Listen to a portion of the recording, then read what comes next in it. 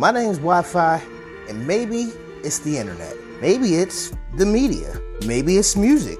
Maybe it's TV. Maybe it's relationships. Maybe it's you. Maybe it's them. Or maybe it's just me. Okay, well, maybe it's just me, but all TV show relationships seem toxic as fuck. Hashtag toxic much? Here, let me explain. So my homegirl put me on to the show called Harlem. Not only am I fucking with it because it's a good storyline, but subconsciously I'm attracted to it because those are the women that I'm attracted to. Super fucking toxic.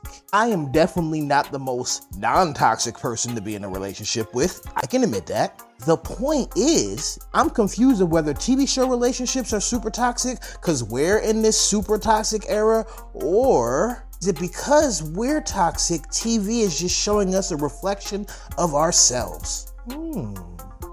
I might be onto something.